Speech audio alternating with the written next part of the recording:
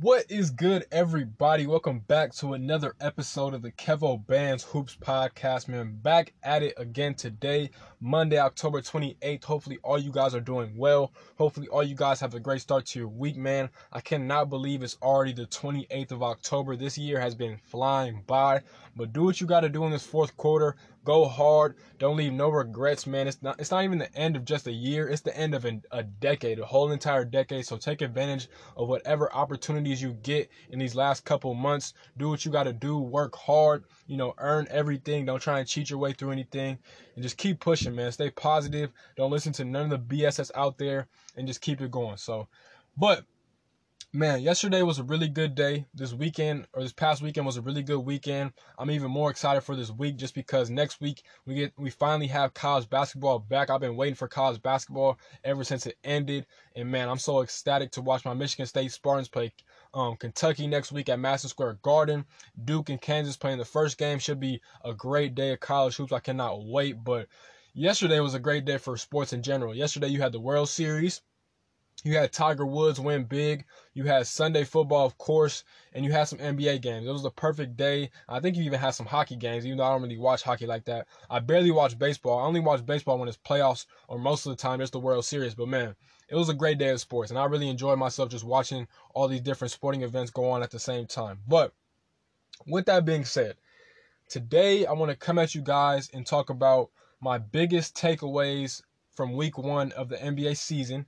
And then, of course, I'll talk about some recruiting at the end. But first, I'm going to just start with the negative things, and then we'll ease ourselves into the positive things. So I got 7 takeaways here of the first week of the NBA season. So I believe the NBA season either started last Tuesday or Wednesday. I believe it was Wednesday when the Clippers played the Lakers, and that was a great game of opening day game for the NBA. So my first biggest takeaway from the NBA is that the Boston Celtics need a big man that can play defense. They do not have that right now because I watched their games. I watched them play the Knicks at Madison Square Garden, and I watched them play their first game against the Sixers. Now, of course, you got to take into consideration it's only week one. You can't really judge a lot of these teams, even though you can make some good analysis, but usually if you watch the NBA, you always know that the good teams usually get out to a pretty good start. Like, you can tell the good and the bad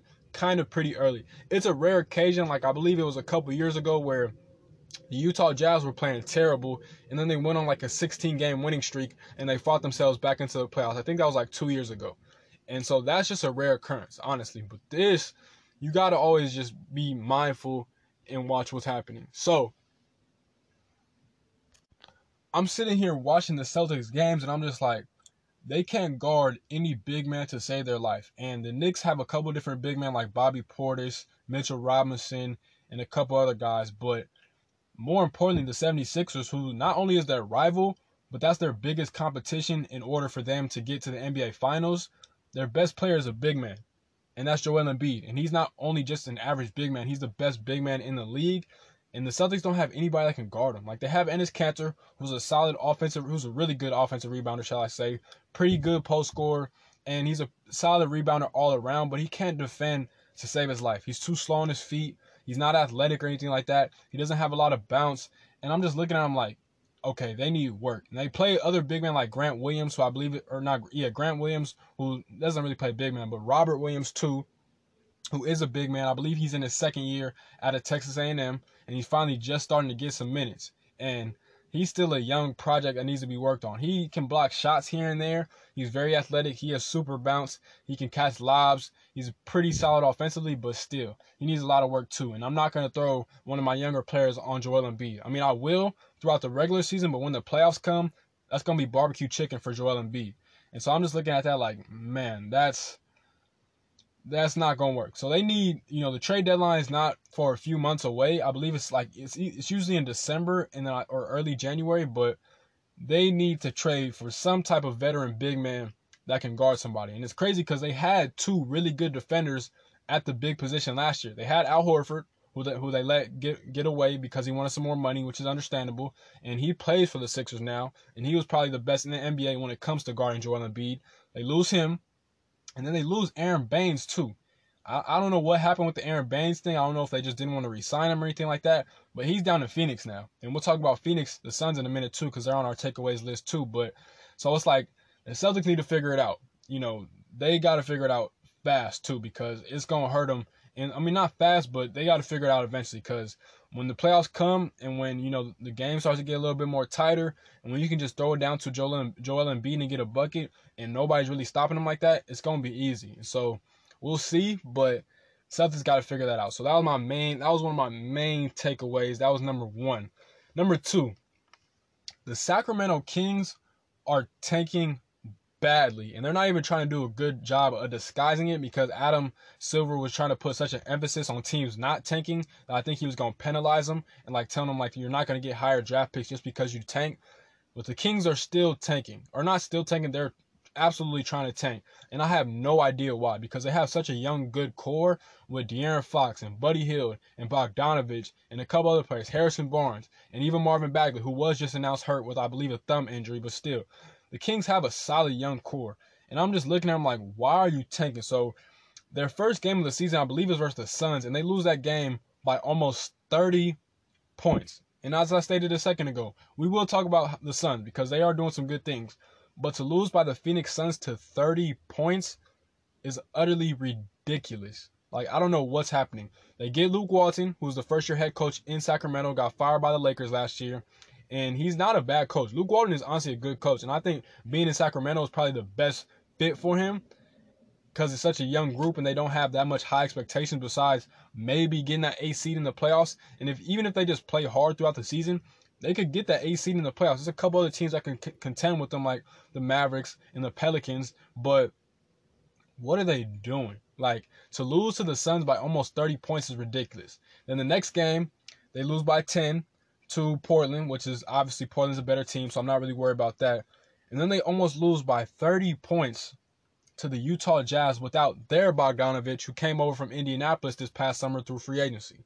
That's one of their best players on that team. And Mike Conley has been playing horrible. And they still almost lose to the Jazz by 30 points. I don't know what's going on with Sacramento, but I really think they're trying to tank, but they need to stop it, because it's not going to work. You're not going to get the draft picks that you really want like that. Just play, just hoop. You're getting paid to hoop. Might as well just make the most of it and try and, see where the chips may fall. And so they got to figure it out, because it's going crazy. And I heard that Bogdanovich, who's their primary shooter alongside Buddy Hield, it's a rumor that he's unhappy playing in a 6-man role. I don't know how much of it's true, because I did hear that he said that it kind of wasn't true, but he was kind of frustrated at the same time. So you never know what's really true and what's really false, but we'll see how that plays out. They did sign Buddy Hield to, I believe, a 4-year deal extension-wise. And so, hopefully the Kings can figure it out. As I said, it's still early in the season, but being 0-3, especially when you play the Phoenix Suns and the Utah Jazz without one of their best players, it's kind of iffy, so we'll see if they can figure it out. So that's number 2. And number 3, which is probably the most biggest news in the NBA right now, is the Warriors. The Warriors are struggling badly. And before I really get into what is going on with them, Kendrick Perkins, shout out to Kendrick Perkins, is an NBA vet, played in the league for years with the Celtics, the Thunder, the Pelicans, and a couple other teams. Put a tweet out perfectly. I pretty much said, you guys can feel sad, or no, he didn't say that. He said you guys are giving Steve Kerr too much hell for how bad the Warriors are, but you're not giving, enough of the blame to Steph Curry, because LeBron did a lot more with much less. Kyrie did more with less, and a whole bunch of other NBA stars did more with less. And now that Steph Curry doesn't have a whole bunch of all-stars surrounded by him, even though he still has 2 with D'Lo and Draymond Green, they look terrible. The Warriors look terrible, and I don't know what's going on. Even though, I seen people saying, him not having Klay is a big thing, which is true, but at the same time, let's be honest. As big of a factor as Klay Thompson is with Steph Curry, because they are the Splash Brothers, Draymond Green is probably just as important. And they have Draymond, because Draymond not only makes Steph's life easier because he's able to create shots to get Steph open, whether it's screens or whether it's just simply having Steph run off screens and passing it to him in an open position. You gotta utilize that. And I understand that they don't have Klay. I understand that they're playing a whole bunch of youngsters. They're playing Jordan Poole, Glenn Robinson III, Amari Spellman, Eric Pascal, Jacob Evans, Marquise Chris, Kai Bowman, and they even just lost Kevon Looney, who was with them for the past couple years, for at least 2 games with a nerve injury. And so the Warriors got to figure it out because we all saw them get obliterated by the Clippers. The Clippers went up to Golden State and absolutely killed them. They beat them 141 to 122. Then yesterday, I think it might have been yesterday. I think it was yesterday. They lost to the Thunder 120 to 92. The Thunder have Chris Paul, Danilo Gallinari, Shai Gilgeous-Alexander, Terrence Ferguson, and a few other players. But they ain't got no real all-stars like that. How are you just getting waxed by them? And yes, D'Angelo Russell did get tossed. He did get ejected for pretty much going up to the ref, and it looked like he was about to punch him, to be honest with you. I'm surprised the ref didn't retaliate, but that's what they get paid to do, is not retaliate. But y'all got to be smarter than that. If you're D'Angelo Russell, you can, as bad as this team is, you cannot afford to be getting ejected because this team does not have the depth that it has had for the past 5 years. And that's my thing. Like, you guys be much smarter than that. You, Steph, and Draymond are enough to get this team some wins. There's no excuse for you guys to just be getting utterly blown out. There's no excuse for that. You guys are a pretty good team. I'm not going to sit here and say you're a top 5 team in the West or anything like that. Without Klay, with Klay, you guys should be a top 5 team. There's no doubt in my mind. But without Klay, I think you guys are more of a 6, 7, 8 seeded team. And you guys are looking like you guys aren't even about to make the playoffs right now. Like Steph, I've seen LeBron do a lot better with much less than what you have right now. You still have 2 All-Stars, as I mentioned earlier. D'Angelo Russell isn't a perennial All-Star. He wasn't just an All-Star one time last year in the East because pretty much Victor Oladipo got hurt. But he still made it, and he still played at an all-star level. There's no doubt in my mind that he can still play that way. Draymond has proven he's a perennial all-star, even though, a lot of people hate him. He's not the biggest scorer like that, but he does everything else really well. You have to figure it out. I don't care what anybody says. You are the franchise leading point guard of that team. You've been there, when they were terrible back in the days when they had, even before Monte Ellis. You were there in those days, and they traded Monte Ellis pretty much for you and a couple other pieces. So I'm like, there's no excuse for Steph Curry. I'm not going to give him any excuses. He's a great player. He's the greatest shooter of all time. But there's no reason for you guys to just be getting blown out like this. So we'll see what happens. I believe they play the Pelicans tonight, I think in New Orleans. So we'll see how that game goes. But hopefully they can turn it on because they were at the top for the past 5 years. And now they literally went from the best all the way to what looks like right now the worst. And they have to prove themselves to being a decent team, because right now they just look like the worst team in the league, and I'm being so serious when I say that. They literally look like the worst team in the league. Like the Charlotte Hornets actually look better than the Golden State Warriors right now, and I'm so serious when I say that. I'm not trolling, I'm not being funny, I'm not being sarcastic. That is so serious when I say that, but we'll see. As I stated, hopefully they can turn around. So getting on to the positive side of the thing, those are my negatives. So I still got 1, 2, 3, 4 more positive things. The fourth one is the Phoenix Suns are actually a pretty good team. And it honestly quite shocked me. Like, I'm not going to lie to you guys. Like, Monty Williams is the head coach. They got some other really good coaches on that assistant coaching staff. And they look solid. Like, they're not the trash of the league anymore. Like, the past few years, not even few, the past almost however many years that Steve Nash and Amari Stoudemire have been gone with Mike D'Antoni, they have been terrible. They have been the bottom of the league, the barrel of the league. Nobody respects Phoenix like that. Now they're actually playing like they deserve some respect, and they're playing with confidence, and they're having fun doing it. They beat the Clippers, which was probably the shock of the NBA. They beat them by, I believe, a score was, or I don't even get the score, but they beat the Clippers. And everybody was shocked by that. They ended up beating them by like 20 points, I think. And you got to give a lot of credit to Monty Williams, man. He has these dudes fighting. They play hard. They play together. Obviously, they still have Devin Booker. They got Kelly Oubre. They got Dario Saric. They got Aaron Baines. They have some pretty solid pieces. And look, before I continue any further, I'm not saying the Suns are going to make the playoffs and make noise. I'm just saying they're not getting blown out the way that they used to. When teams used to come to Phoenix, they would literally rest their best player because they knew they were going to blow them out regardless. That's how bad Phoenix was for the past decade almost. And now they actually look competitive. And yes, it's still early, but as long as they're in games, as long as they're competing in games, taking teams down to the wire for the most part, not even the wire, but just being close, like with like 6 or 7 minutes left in the fourth quarter, that's a win for the Phoenix Suns. Not only is it just a win, but it's progress. More importantly, it's progress, and that's a good thing. So shout out to Phoenix. They're 2-1 right now. They actually lost DeAndre Ayton to 25 games because I believe he took a diuretic, which is like a pill that you use to pee a lot more. And I guess that like I'm just assuming, but if he's taking a pill like that, then I'm guessing he probably has something in his system that he wasn't supposed to have. And I'm guessing that's why the league suspended him for 25 games. But hopefully they can appeal that. They can get some of those games, retracted off that suspension, because that's kind of a lot of games, you ask me. I think they said I don't know if it was without pay or anything like that, but still, 25 games is a lot of games.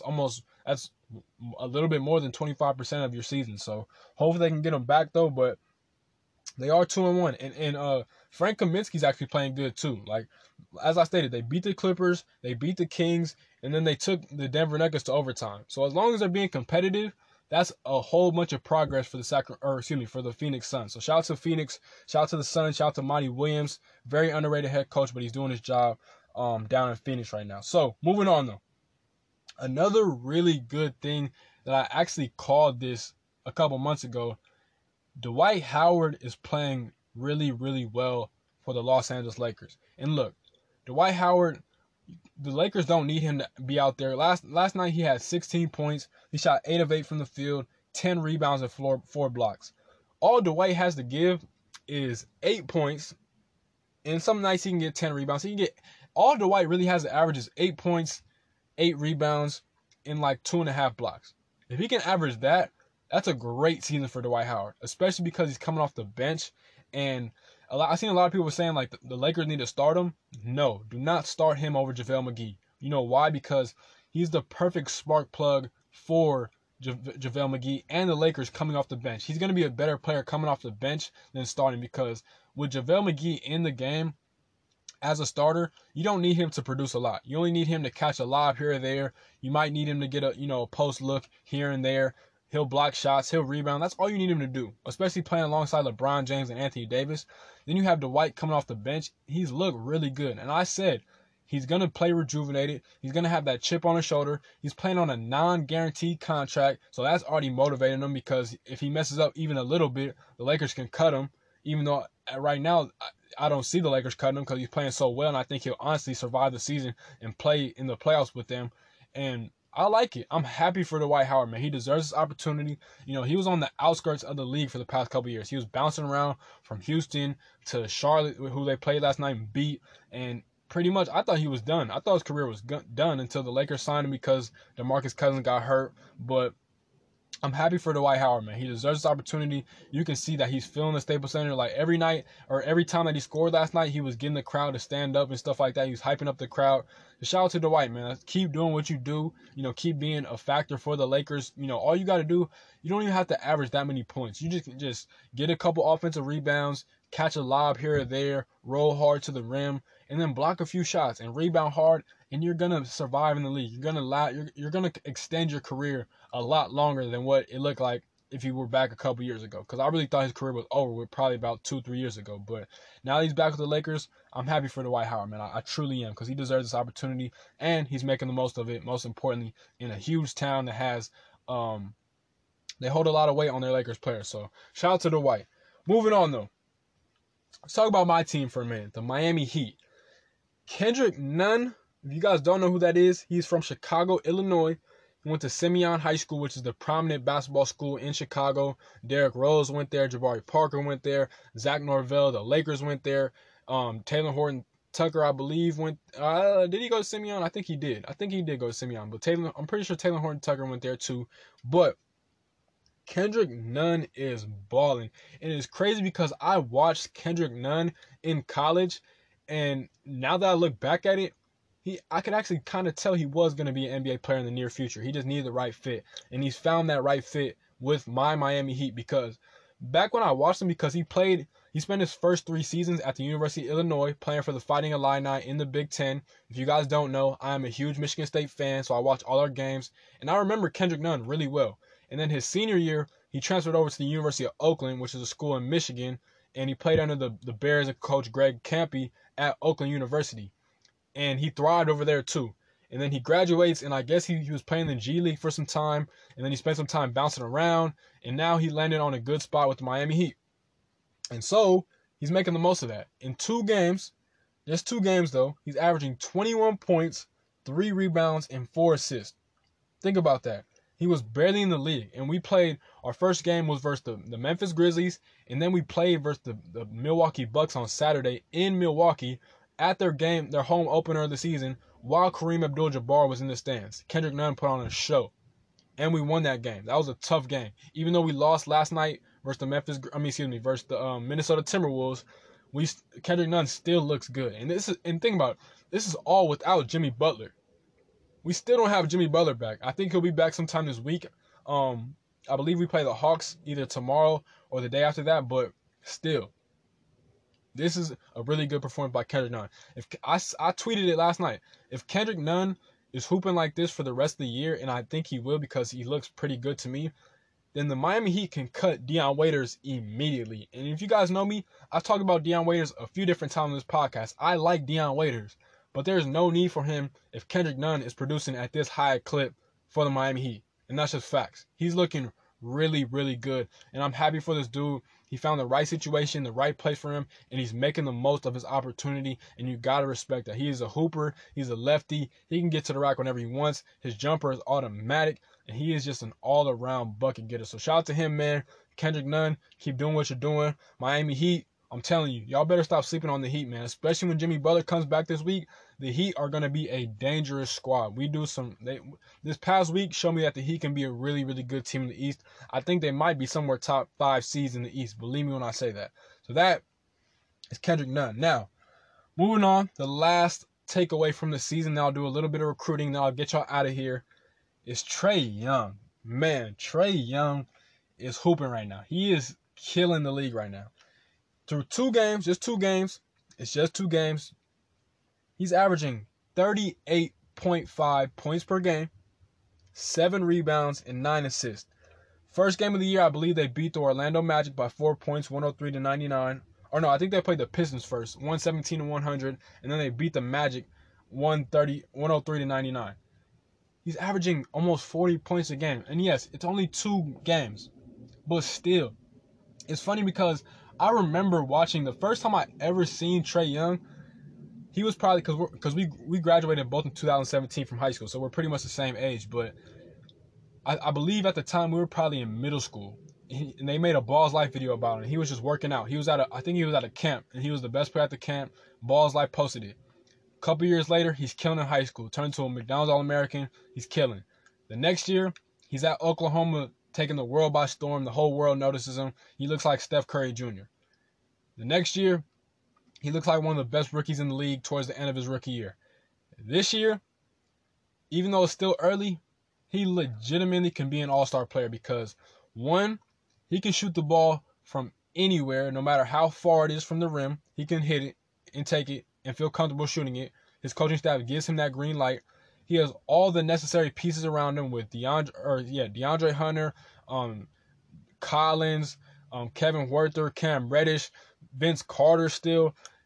He's in the perfect situation to thrive and succeed, and the Atlanta Hawks are utilizing him to the best of their capabilities.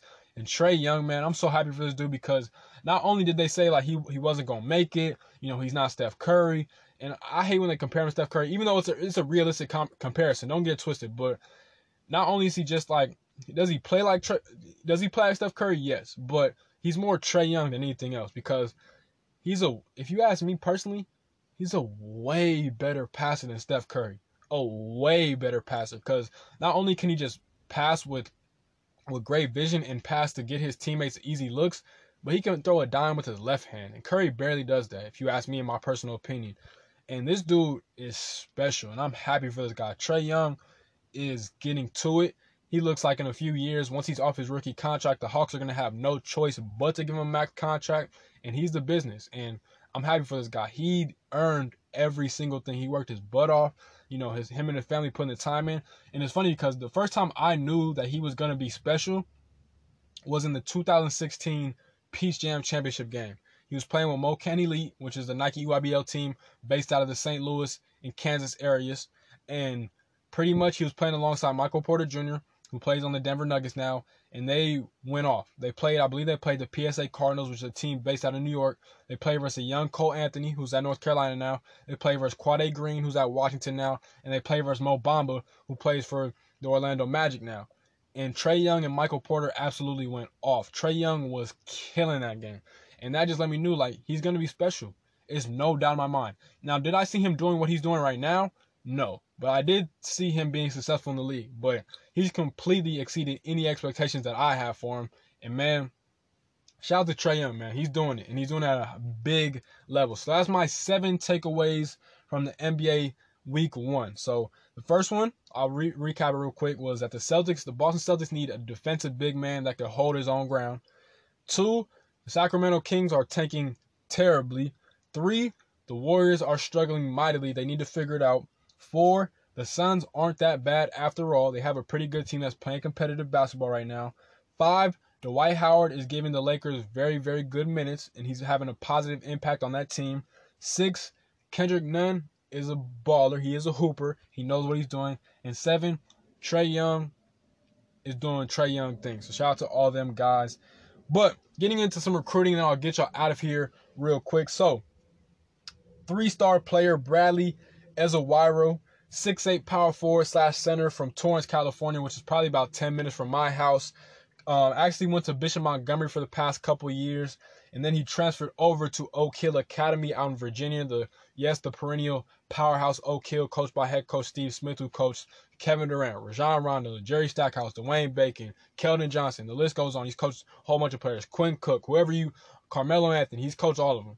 And he's out there now in Virginia. Mount of Wilson, Virginia is where it's called. He played on the EYBL circuit for the Oakland Soldiers, who, if you guys don't know the Oakland Soldiers, you should. If you know basketball, you know the Oakland Soldiers, where he averaged 10 points per game, 49% from the field goal shooting, 5.1 rebounds per game, and 1 block per game. Bradley Ezewiro is pretty much just a big body, big man. He's powerful when he's dunking the ball, really good post presence, really good at guarding the block. Footwork is pretty good, improving on his jump shot, improving on his offensive game as a whole. Really, really good defender. I like his game. To be honest, I like his game. I think he's a project right now, but he just committed to a school that we'll talk about right now. But I think if that school can get him and slowly develop him, and if he can take his time during his senior year of high school and just get better, he's going to be a really good player. So, on Saturday, he ended up committing to LSU. Coach Will Wade and the Tigers got a really good commitment, got a solid commitment out of him. He actually visited LSU back on August 30th through September 1st. It was that weekend he visited LSU. I guess he fell in love with the campus. He likes the coaching staff, and he's going to a really solid school. You know, hopefully Will Wade can somehow manage to survive this whole FBI, NCAA scandal. We'll see how that goes, but hopefully he can survive it. I know a lot of people don't like him and stuff like that, but we'll see how it goes. But he joins Jalen Cook, who is a 6-foot point guard out of Walker, Louisiana, in-state kid going to Louisiana State.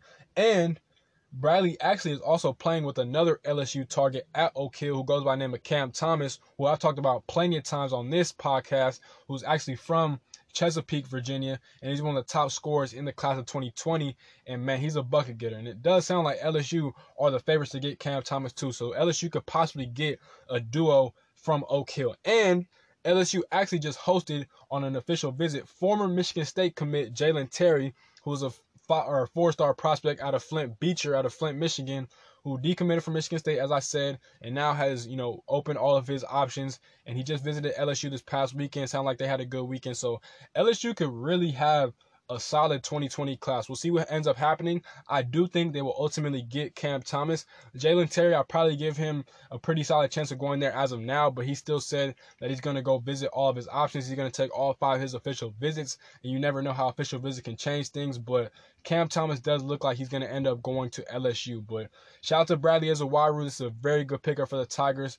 But with that being said, man, y'all have a beautiful and blessed rest of y'all day. As always, shout out to Nuts and Bolts Sports. This podcast actually came out late because shout out to Nuts and Bolts. I'm actually going to be a writer for their college hoops portion of their what should I say, for their company. So I can't wait to do that. I was writing that out. I guess I'll have that piece out sometime later this week. I gotta type it up and then finish editing it and stuff like that. Can't wait to put that out there, my top 10 teams. So can't wait for you guys to see that. Hopefully you guys go check them out. As always, shout out to Nuts and Bolts Sports. But with that being said, man, please like, comment, subscribe, rate, review, share, and all those other good things. Have a beautiful and blessed rest of your day. This has been another episode of the Kevo Bands Hoops podcast. As always, peace, love, and blessings. Gone.